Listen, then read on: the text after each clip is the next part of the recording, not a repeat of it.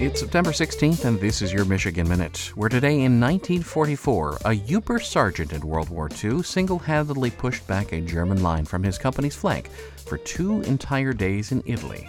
For his efforts, Oscar Johnson from Foster City, Michigan, near Iron Mountain, would be a recipient of a Purple Heart, 2 Bronze Stars, and the highest honor for combat bravery, the Medal of Honor.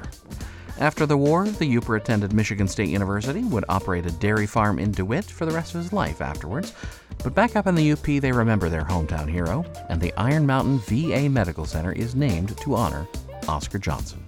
Also today in 1972, in a game against Northwestern, University of Michigan football welcomed the first black quarterback in its history, Dennis Franklin, who led them to a 7-0 victory. Franklin started for 3 seasons with the Wolverines and did 1 season with the Detroit Lions in the pros. And that is your Michigan Minute.